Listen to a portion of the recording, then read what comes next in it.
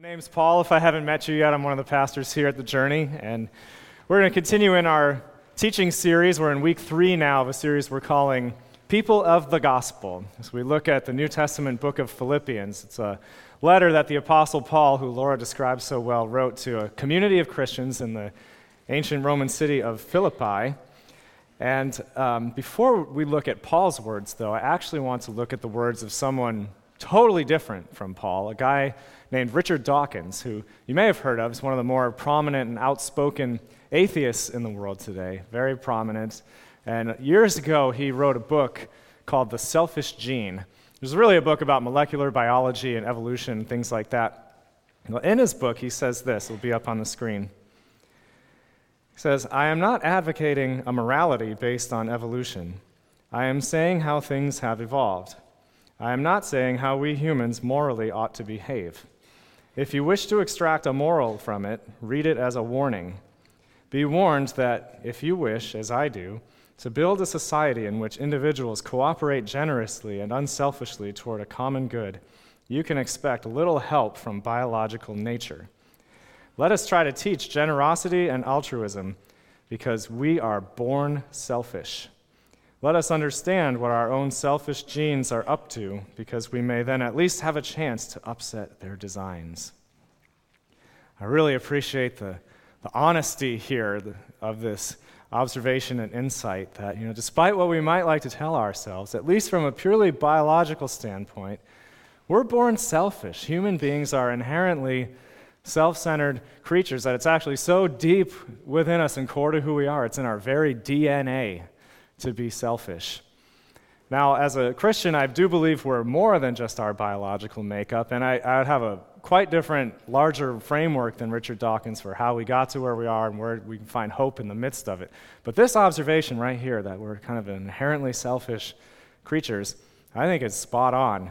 And the Bible would actually affirm this. And the Bible, in fact, has its own term, I think, for what he's describing here, which it calls our sin nature as human beings, our sin nature. And biblically speaking, sin is more than just kind of breaking some commandments or doing some things that doesn't make God happy, that sort of thing. But at a much deeper level, far more fundamental than that, is that in our nature is just a deep-seated, deep-rooted self-centeredness, that we are inherently wanting to put ourselves at the center of our lives, at the center of everything, rather than God.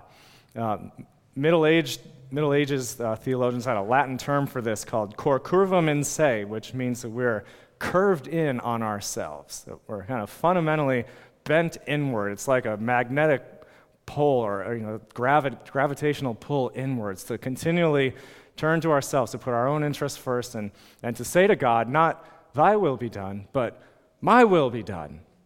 I want it my way, and we think of ourselves first.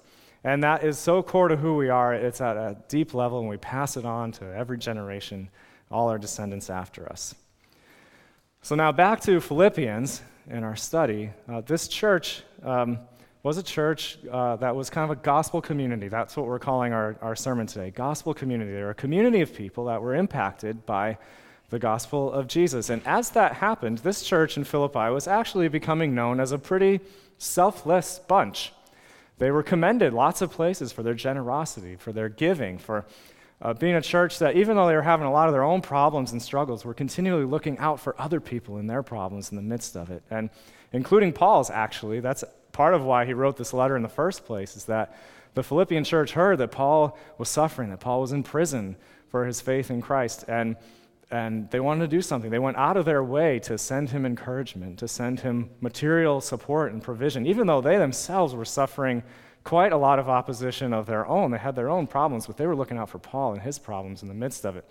So Paul writes to commend them for that, to thank them for that. And yet, even though this church has been unselfish and demonstrated that, as we get into the heart of this letter, it seems like this selfish gene is still trying to rear its ugly head in that community.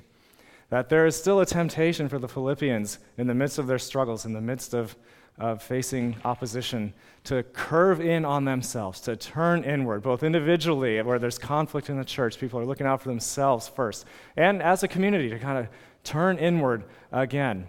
And Paul is urging them now, don't do that. Don't do this now. Don't give in to the selfish gene and let it have its way, but live a different way. And so we're going to open up now to chapter 1 of Philippians and start in verse 27. That's where we've left off in our study. We'll read from there on to chapter 2, verse 11. And where we're going to start today is actually a pretty big turning point in the letter to the Philippians. So up until now, Paul has greeted the community. He has shared with them how he's praying for them.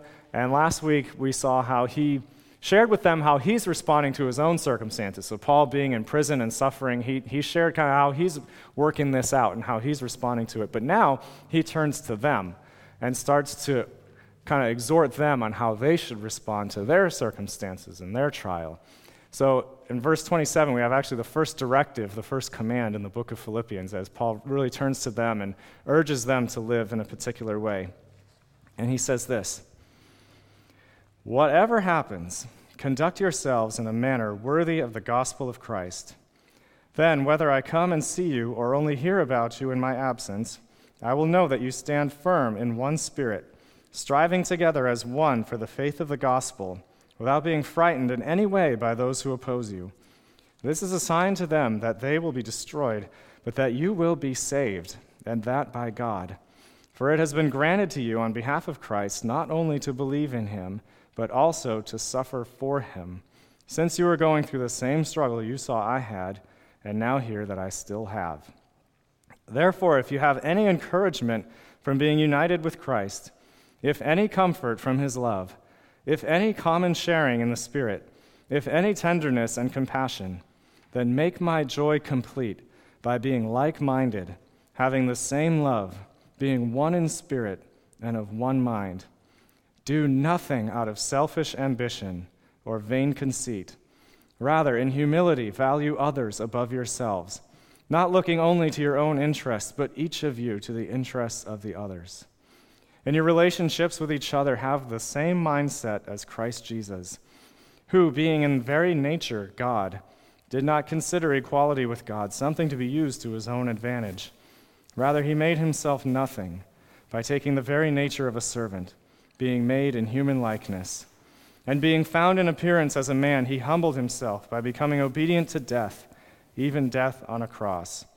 Therefore, God exalted him to the highest place and gave him the name that is above every name, that at the name of Jesus every knee should bow in heaven and on earth and under the earth, and every tongue acknowledge that Jesus Christ is Lord, to the glory of God the Father." There's a lot in here as Paul calls this community to live out being a gospel community, a lot of markers of what it means to be a community that demonstrates the gospel. We'll kind of break it down into three parts. So I want to first look at the end of chapter 1, where Paul is addressing a community responding to opposition. This is a community that is facing opposition on account of their faith in Jesus.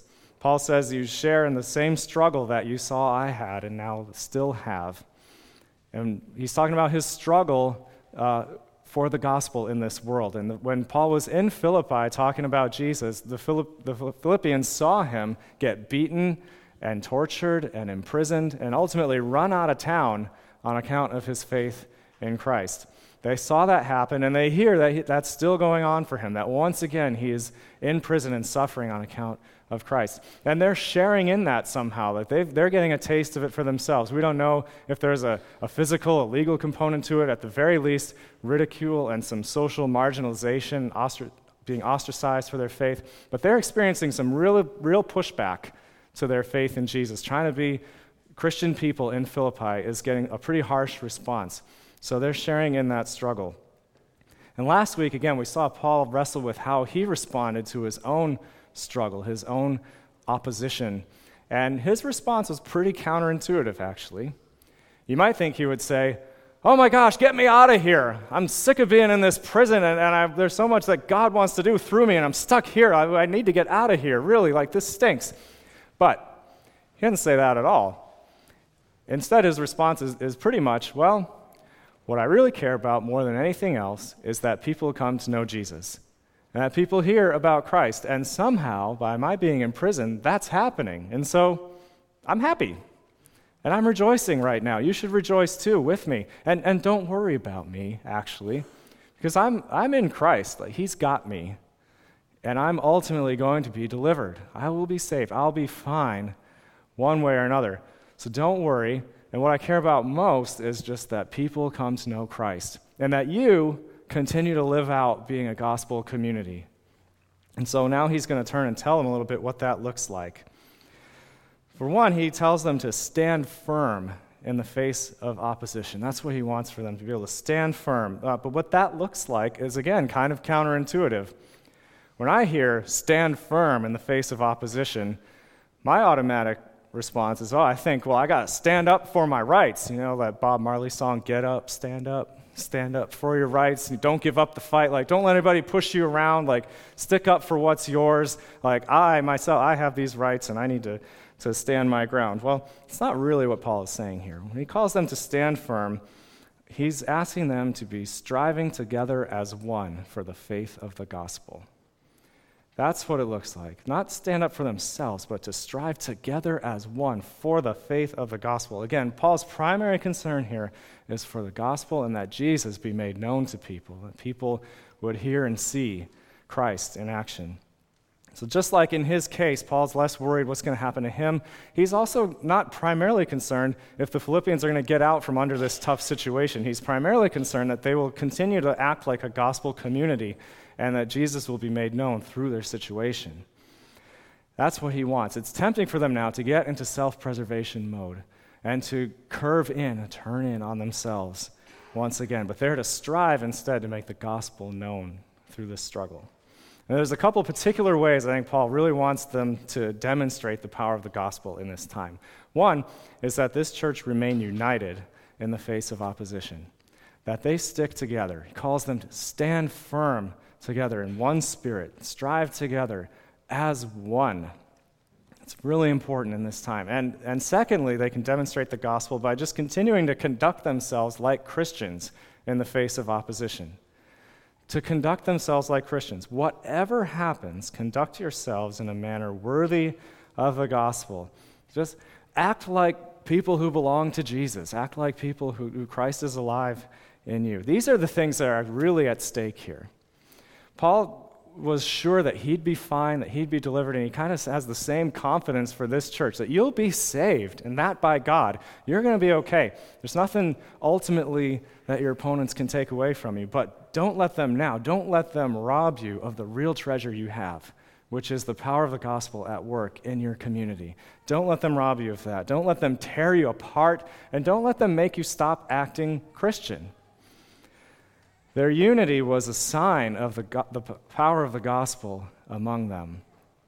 It was a demonstration of Jesus and the power of God, that this community was one. This Philippian church was a bunch of different people from different ethnicities, different backgrounds, different classes and social standing, different heritages, and they have become one body, one people in Jesus. This was a powerful thing. There was no other community like this in the world at that time. Nothing existed like it, and that brought all these different kind of people together as one. And so their oneness, their unity, is a real demonstration of the power of God to a watching world.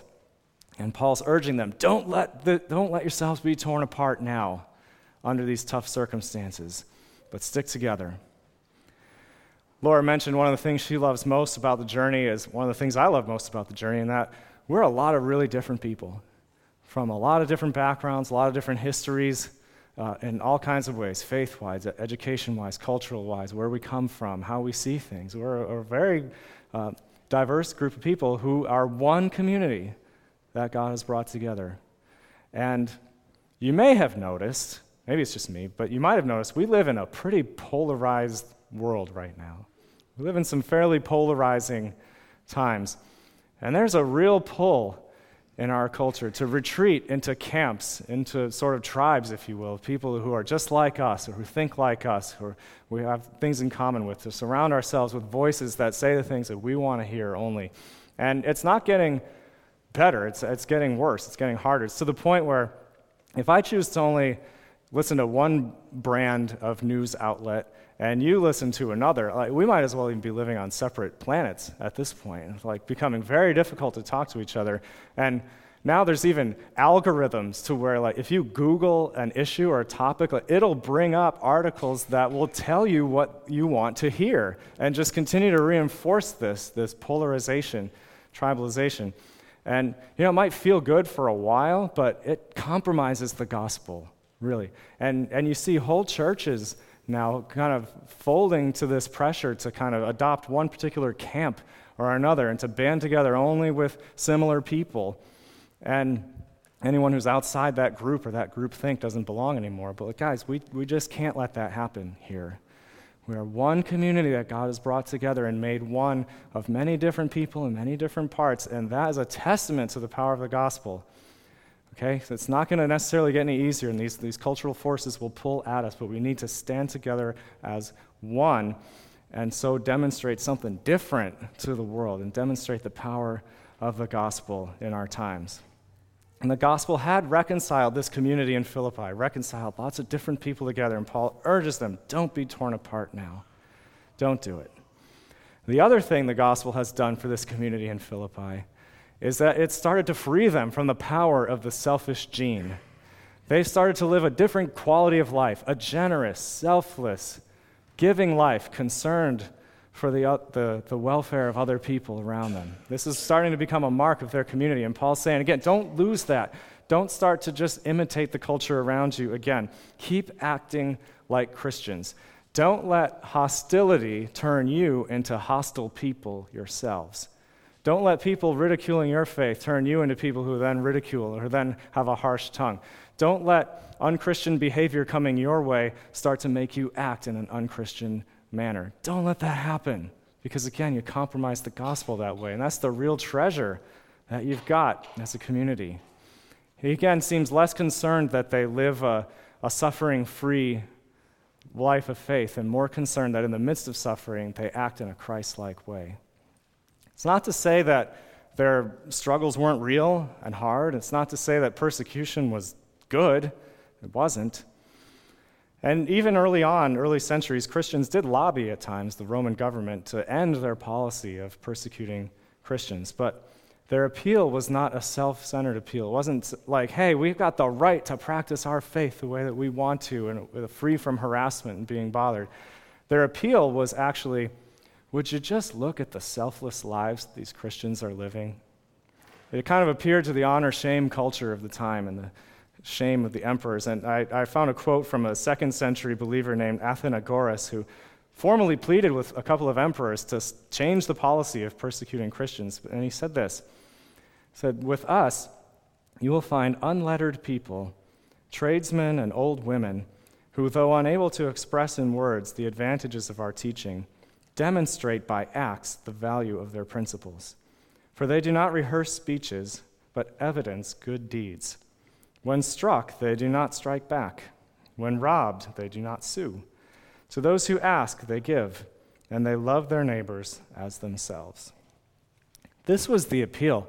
Like, would you just look at these Christians? They're so selfless. They continue to care for the poor, to take in the orphans, to take in the vulnerable that are left behind in your society. And you keep just heaping abuse on them, and they just respond with more kindness and more sacrificial and selfless love.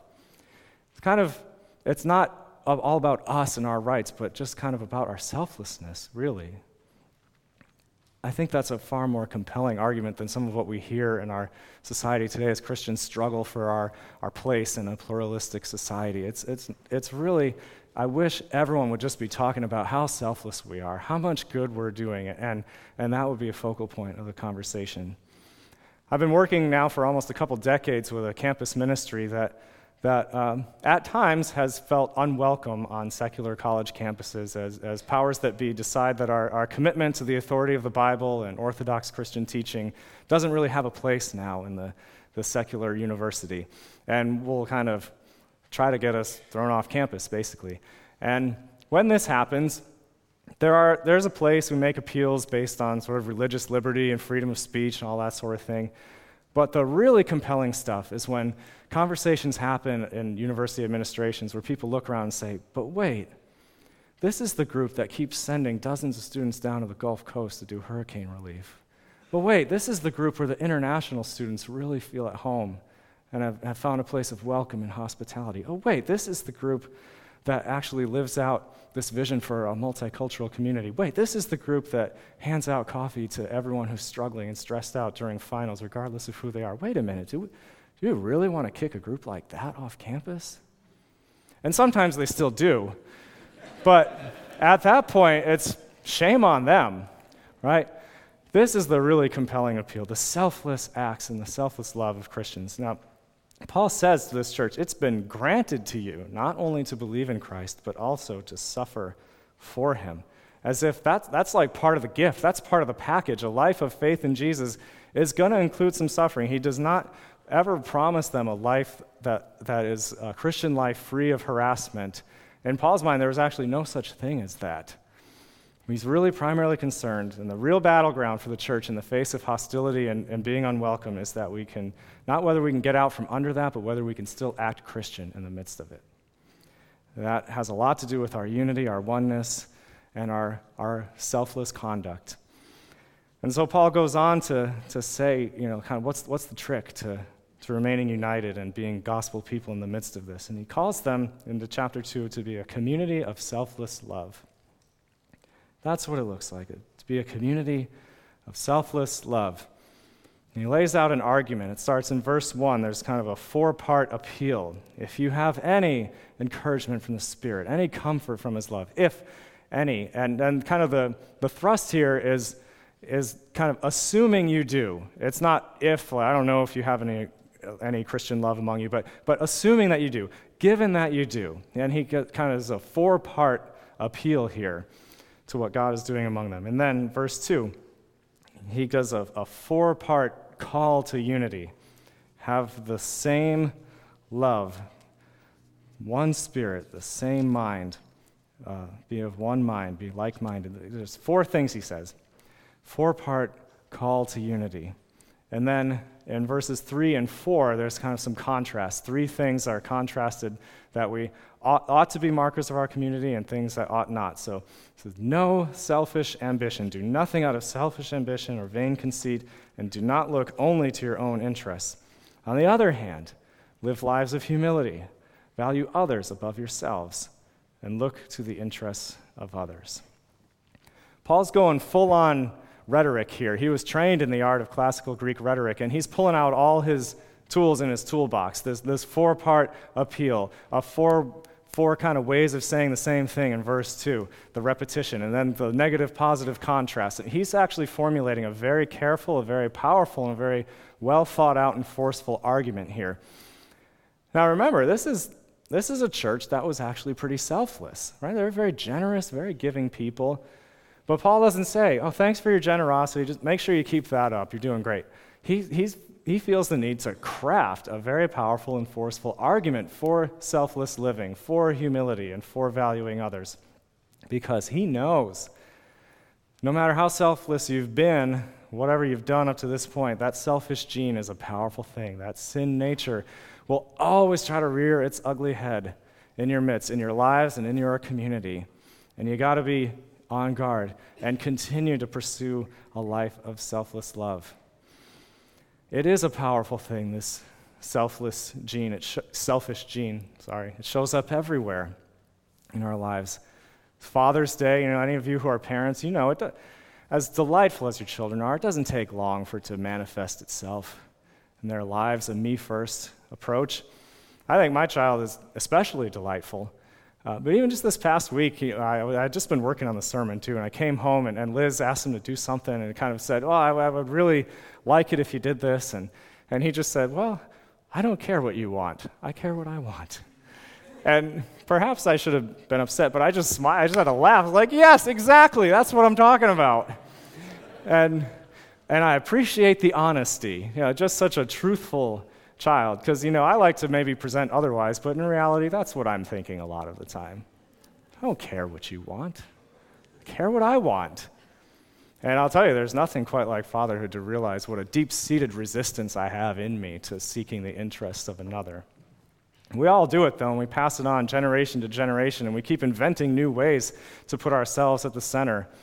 Now we have devices on us, many of us, where we can take anywhere and take a picture of anything we want at any given time. And what is the kind of picture we take more than anything? A selfie, right? And honestly, if a future civilization looks back on our artifacts and finds our archives of selfies, they're going to think, wow, that was a really narcissistic people. What was up with them? Just took pictures of themselves all the time. Now there's a brand of activism called armchair activism. I almost showed a hilarious Saturday Night Live sketch about this guy who he wants to do something about all the suffering in the world, and so he starts to just kind of post articles. And it says, thank you, Scott. You ended racism because you typed the right thing on your phone while you were sitting on the couch with a bag of Doritos. And we can feel like we're being selfless and looking out for the interests of others without any level of inconvenience or disruption to our own lives, without any cost to ourselves. Even our selfless words, our selfless acts can become ways where we feel good about ourselves, where we form a sense of identity, where we feel like we're better than other people. It can still turn in on ourselves. Even ministry, even church stuff can become a place where we look to find our identity and feel good about ourselves. Oh, man. It's just everywhere. And then there's just plain old times where we're like, yeah, I really don't care what you want right now. I want what I want. The selfish gene is a powerful thing. And so this, again, the Philippians were not a greedy, materialistic, self-indulgent church, and yet they needed such a strong call to be selfless, to put others first, and to remain humble. And so if they needed it, then how much more do we? We are a pretty generous church by God's grace. I think we're known for that here and there, for looking out for the interests of our neighbors, our city, and things like that. But oh man, that will not make it any easier to continue to be selfless down the road. Our track record will mean nothing when we're continually faced with opportunities in the future to love others above ourselves, to seek the interests of our city above our own insular ones, and to live humble, selfless, sacrificial lives. We need this strong call too. But it's a tough call because everything on the left here is in our very nature. It's in our DNA, and we're called to live out what's on the other side, on the right. Humility, valuing others above ourselves. Like, how do we do that? Do we just yell at you and say, like, really, live selfless lives? Come on, try hard to do it. No, like, it's in our nature to live one way, and we're called to live another way. How do we do it? It's kind of like trying to squeeze lemonade out of an apple. It's just not in there. But where is it? Well, let's read on. What Paul tells them where this selfless love is found in Christ. And the way they're going to be a community of selfless love is to be a community that becomes more and more like Christ. Starting in verse 5, we have some of the most profound words in the whole Bible. The relationships with one another have the same mindset as Christ Jesus, who being in very nature God, did not consider equality with God something to be used to his own advantage. Rather, he made himself nothing by taking the very nature of a servant, being made in human likeness, and being found in appearance as a man, he humbled himself by becoming obedient to death, even death on a cross. Therefore, God highly exalted him to the highest place and gave him the name that is above every name, that at the name of Jesus every knee should bow in heaven and on earth and under the earth, and every tongue acknowledge that Jesus Christ is Lord, to the glory of God the Father. These are some of the most profound words in the whole Bible.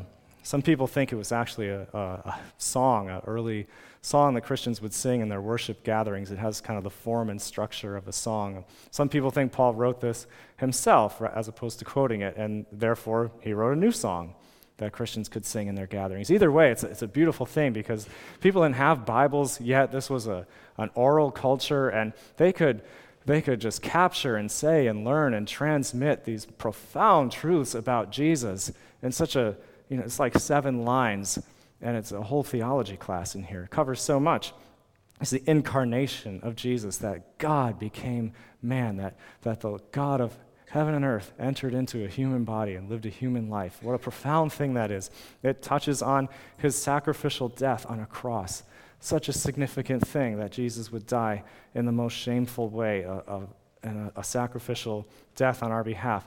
And it talks about his glory, how he's not still dead. He's actually been raised up, and he currently reigns and is in the highest place. And there will come a future day when everyone will acknowledge that Jesus is Lord.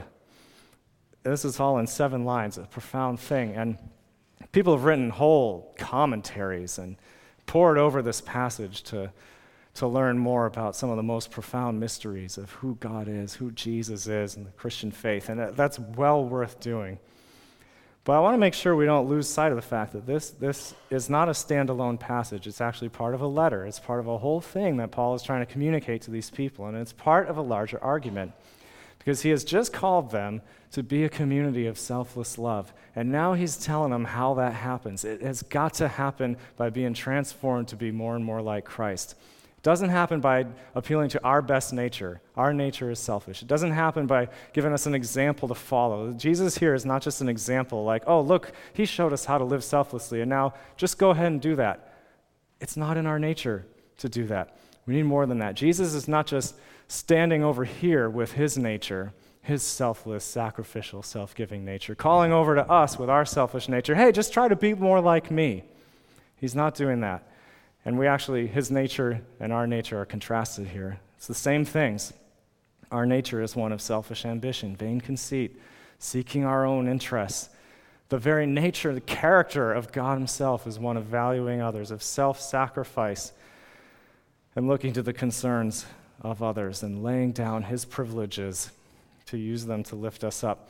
And he doesn't call to us from his side to get up from our side and be more like him. But actually, this is the profound thing here, that Jesus, very nature God, came and took on our form. He came and lived in a human body, a real one with human DNA and all of its propensity towards selfishness and putting ourselves first. And Jesus took on our very nature and defeated the power of the selfish gene by living a human life in a human body in a way that was completely selfless and completely self-giving and sacrificial and geared towards others and lifting us up. He defeated the power of the selfish gene in that way. He put to death the selfish gene when his body was torn apart on that cross as he obeyed all the way to the end and gave his very life for us.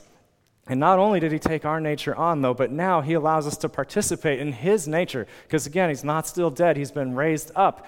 And as we are in Christ, he allows us to partake in his nature. The same power that raised up Christ from the dead is actually alive in us now. It allows us to actually live a different way. It can transform our nature to that Christ would be alive in us.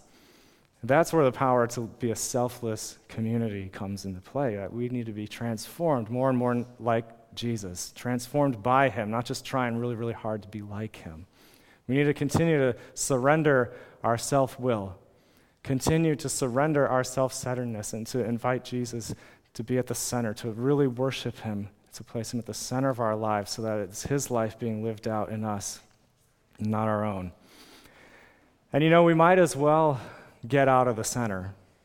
We might as well have Jesus at the center now, because someday that's how it's all going to be. That the name of Jesus, every knee will bow, in heaven and on earth and under the earth, every tongue acknowledge that Jesus Christ is Lord, to the glory of God the Father. He's trying to be at the center. He wants to be at the center. And we just struggle so hard to hold on. We try so hard to maintain control. We struggle so hard to latch on to our own will and to put ourselves first. But he's stripping that away. And every circumstance is an opportunity for that to be further stripped away and for the life of Christ to be made known in us, for us to die to self and partake in his nature of selfless, sacrificial love. That's what's really at stake here for the Philippians. Again, Paul is not primarily concerned that they get out from under their struggles, that they live a hassle-free Christian life. There's no such thing. He's really concerned that in the midst of their struggles, in the midst of their circumstances, that they keep acting Christian, that they keep dying to self, that they keep demonstrating the power of the gospel to make them one and to make them a different kind of people, a selfless kind of people in a world that lives a different way. And that's really what's at stake for us. Whatever we're going through, the question is not, will our troubles go away? The question is not, will we be okay? Ultimately, yeah, we'll be okay. But the question now is, will we be more and more like Christ in the midst of our circumstances? And will we allow him to make himself known through our oneness and through our sacrificial love and a life, a community of self-giving and putting others first. Let's pray for that together as we close. Lord Jesus, thank you for who you are. Thank you for what's captured here. It's just so hard to explain how wonderful you are. Thank you that you are so unlike us in all the best ways. And thank you that also you're so willing to become like us in the ways we desperately needed. Lord, thank you for sharing in our nature, for coming to dwell among us. Thank you for making the way for us to live a different kind of life. And so because you do, let us not squander that. Let us not receive the gospel in vain, but make this gospel community. I want to pray for us right now, for this church here that you have brought together from all over the place, of different ages and different cultures and different backgrounds, different worldly status and identity markers. You have made us one, and I want to pray for the unity of this church in the face of a very polarizing world, that somehow our community would be a witness to the power of the gospel. And I want to pray for our conduct, that we would be known for selfless, sacrificial love, a church that really cares for the well-being of our neighbors, of our city, and our world. That wouldn't just be talk, but it'd be a thing that you're doing in us. And we just want to acknowledge now that we don't have it in us to live that kind of life, but you do. It's who you are, and so we just want to exalt you in our midst, and we want you to be at the center to make us more and more like you, that you would get the glory, the praise that you will get forever. Would you be honored in our midst now, in Jesus' name, amen.